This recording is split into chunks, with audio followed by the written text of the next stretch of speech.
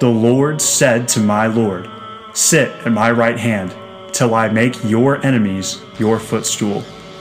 The Lord shall send the rod of your strength out of Zion, rule in the midst of your enemies. The 110th Psalm, verses 1 and 2. This is the Weekly Wire, brought to you by Christus Rex, a member of the Stoic Christian Affiliates.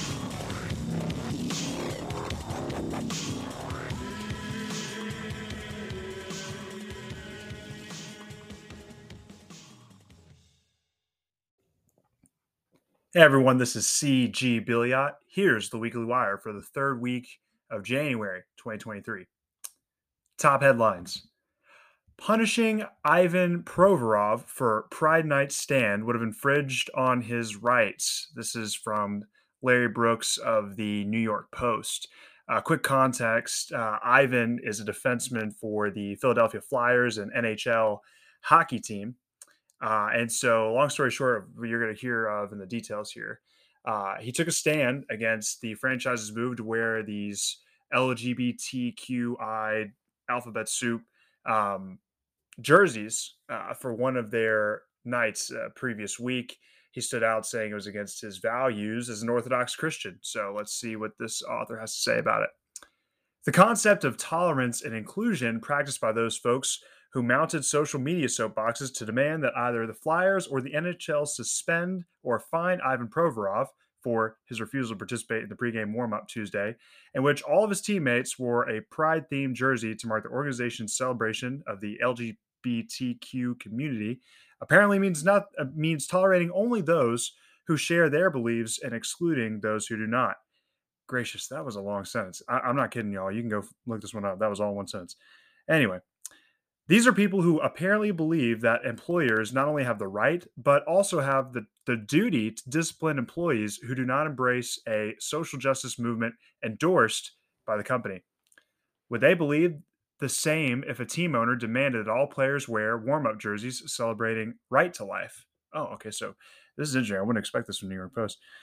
What if, in addition to inviting the former Republican vice presidential candidate Sarah Palin to drop the ceremonial first puck in advance of the Rangers-Flyers game, which has happened in 2008-2009 season opener, Philadelphia owner Mr. Snyder had outfitted his players in jerseys with McCain-Palin 2008 artwork as the logo?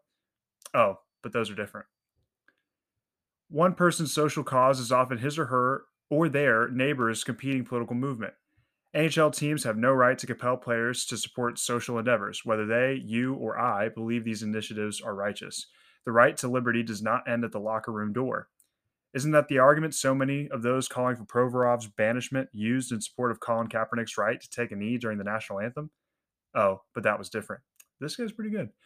No, it was not. The same principle that allows folks to rail about Provorov all over social media is the very one that allows Philadelphia defensemen to make a personal choice about which causes he wishes to support and which he does not. To those hysterics who suggested that Provorov might want to go back to Russia if he does not support the LGBTQ community, that kind of reminded me of being told, quote, love it or leave it during the Vietnam protests in the 1960s. The Flyers and NHL handled this one correctly. Provorov made his choice. It does not matter whether it was religious-based or not. No one has to like it. No one even has to respect it. That's the part of the freedom we have. That even extends to Provorov. If you want to eliminate that, be careful of what you wish for. Be very careful. Let's see. I think that's it. He's just listing other examples of which players of the NHL have made this kind of stand. But unfortunately, some of these were scrutinized and the players were punished. Either way, solid take from this guy, Larry Brooks. I agree, of course, that there's all kinds of hypocrisies from the social justice folks about this particular issue. Again, Provorov is an Orthodox, as in a Greek Orthodox, Russian Orthodox Christian. The statement he made, you can see in the press conference, he held firm to that. He said, hey, this is my religious belief. That's it. No more questions. It was a fantastic interview. Highly recommend. However, I would be remiss if I didn't point out this reality. Clearly, this guy Brooks he's got what we can refer to as classic conservative ambitions. Basically, if we really are consistent in our view of freedom, and freedom of speech, then of course an individual like this should be able to stand for something or stand against something with no opposition. The problem is, and where the left clearly can read the room better than some conservatives can, is that there is no neutrality. Free speech is a myth because we always have some form of blasphemy laws. In this country, believe it or not, it used to be such that you couldn't speak blasphemy against Christ. That used to be judicially punished. Now, if you speak out against the real God of our flesh, the God of self, the God of sex, the God of you name it, that's blasphemy and you can be punished for such. So, socially, there will always be blasphemy laws. The question is, what kind of blasphemy laws do we want to administrate in our society?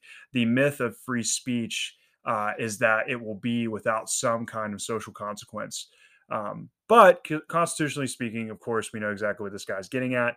My point is that you're going to see more and more of these issues pop up as, Lord willing, Christians remain faithful to our Christ, and as liberals keep quote unquote progressing into further degradation. So let's give prayers for Ivan and his stand, and pray that many Christians continue to stand up in that way.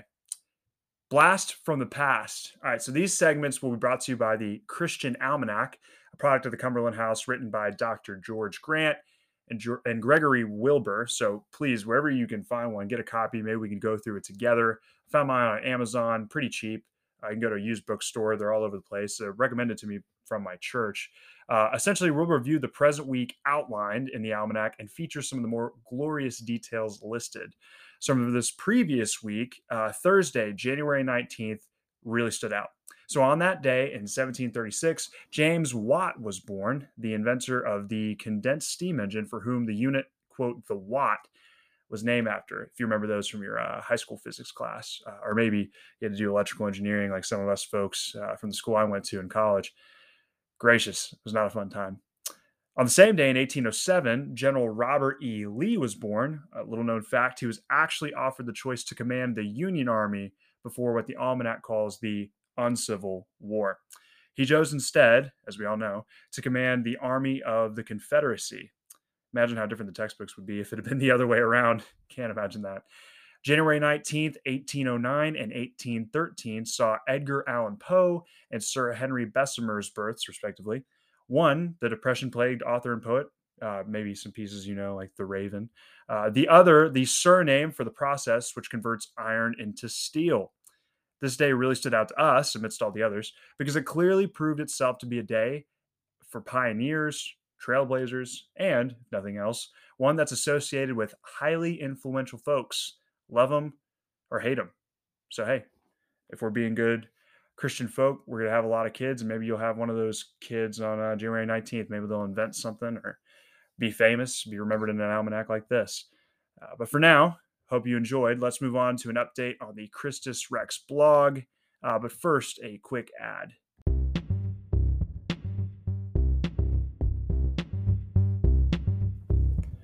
Brothers in Christ, here's a quick word from the Stoic Christian affiliates. Are you tired of struggling on your own to set goals and maintain accountability? Are you looking for a group of men who could push you in sanctification towards Christ our Lord daily? Do you want to learn from their wisdom, practice their techniques, and develop your own? If so, it's time to join the Stoic Christian Fellowship, where men are trained to become men of God. Click the link below, go to stoicchristian.com/fellowship/ or click the Stoic links on the Christus Rex blog page under the Learn More tab.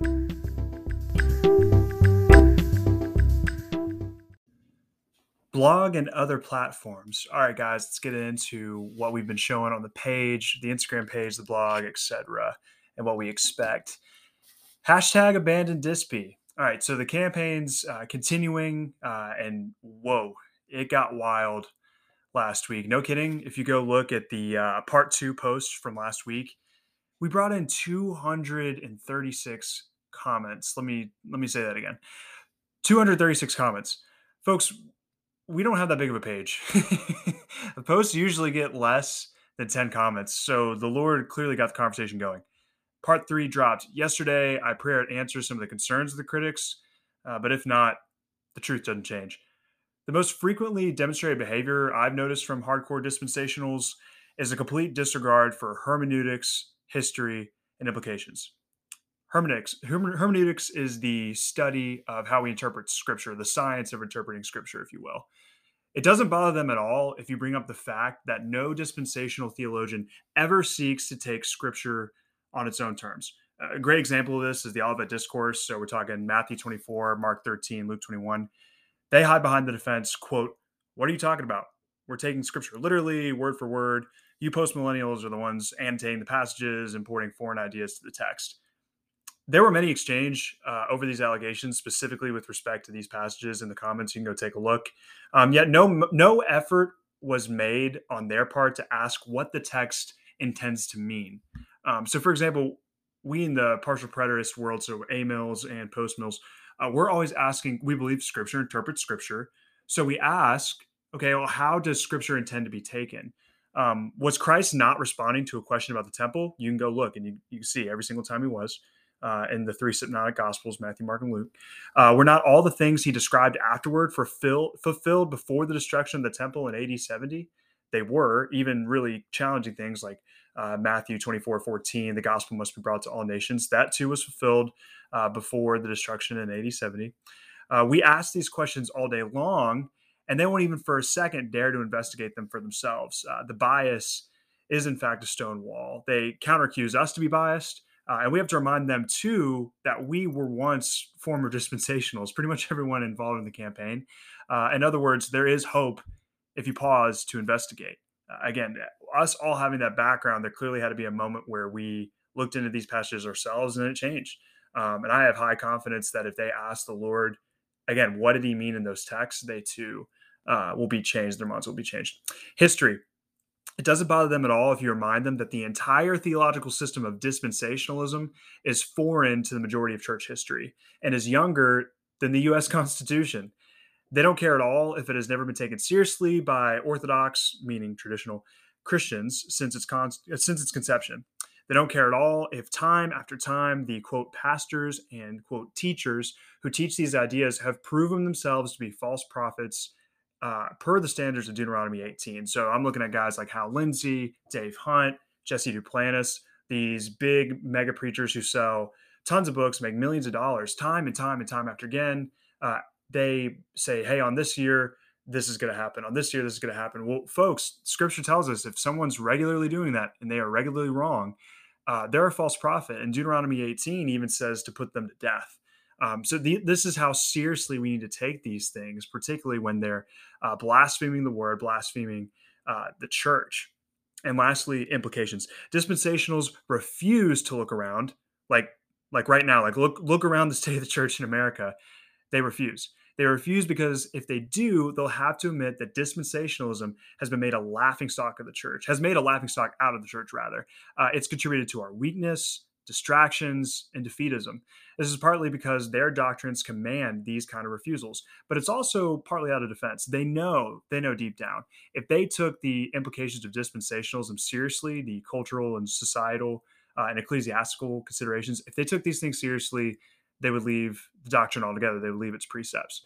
These and more are the takeaways we have observed from the hashtag Amanda Dispy campaign. You can still join by posting on the defeated doctrine on Saturday, January 21st and 28th. Challenge your favorite pastors to join in using the hashtag Pretty Please. Someone please get pastors Joel Webbin, Dale Partridge, and Doug Wilson to join in. That would be phenomenal. And again, it would keep the conversation going. These are topics the church needs to figure out heading into this year and really another decade that's looking to be a mess. And we need to know how we're driving the vehicle on the route of the destination that God has paved before us. Next thing, many lessons from Joseph, part 1. This is an upcoming post on the abundance of truths revealed by the story of Joseph throughout the end of Genesis. I'm really excited for this one. I've been doing it with the year-long reading plan, and it's just gracious. There are so many theological topics poured on throughout the story. So God's sovereign grace and justice, the nature of the covenant, biblical themes are presented, which continue on through Revelation. And lastly, my favorite, biblical typology practically explodes. Essentially, we have Joseph, the promised seed, as Lord over the world. We see God sovereignly ordaining this position despite incredible affliction and using it for the benefit of his people. God unapologetically has stirred the entire world for his people. Nations have suffered, people have died, nations have thrived, people have lived, all on account of his people, on account of his ruler, Joseph. Remember the famine. God gave no apologies for the fact that perhaps thousands died, entire nations were crumbling.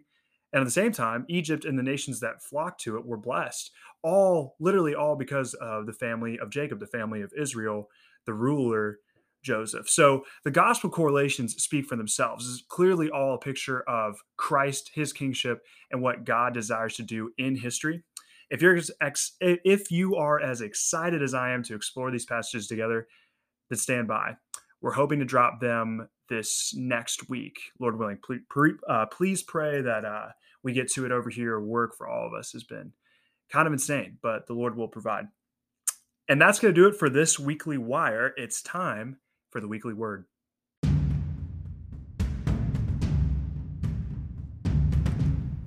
The verses which began today's show, Psalm 110, 1 through 2, changed my life about a year and a half ago. As the Lord was maturing me in the Word, I wanted to search about every nook and cranny of its margins like a bloodhound let loose. I came to ask the questions, what is the most quoted Old Testament passage in the New Testament? To my amazement, it was not, quote, love the Lord your God with all your heart, Deuteronomy chapter 6, verse 5 and following. It wasn't a prophecy from Isaiah or the others. It wasn't even a verse from Genesis. It was Psalm chapter 110, verse 1.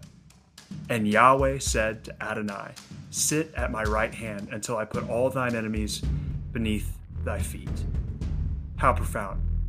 How profound that in all four Gospels, the final questions in Christ's trial before the Sanhedrin were oriented around his kingship. How profound that it was his kingship that was identified on the cross. How profound it was his kingship he proclaimed before he ascended. How profound is it that he ascended to the Davidic throne and continues to reign. Christ is King. Christus Rex. Our prayer here at the blog is for you and your family to explore the riches of his righteous kingship this year and for years to follow. So wherever you find yourself and whatever you find yourself doing, remember nothing is wasted in faith. Faith in Jesus Christ. Sin is dead. Death is next, and Ave Christus Rex.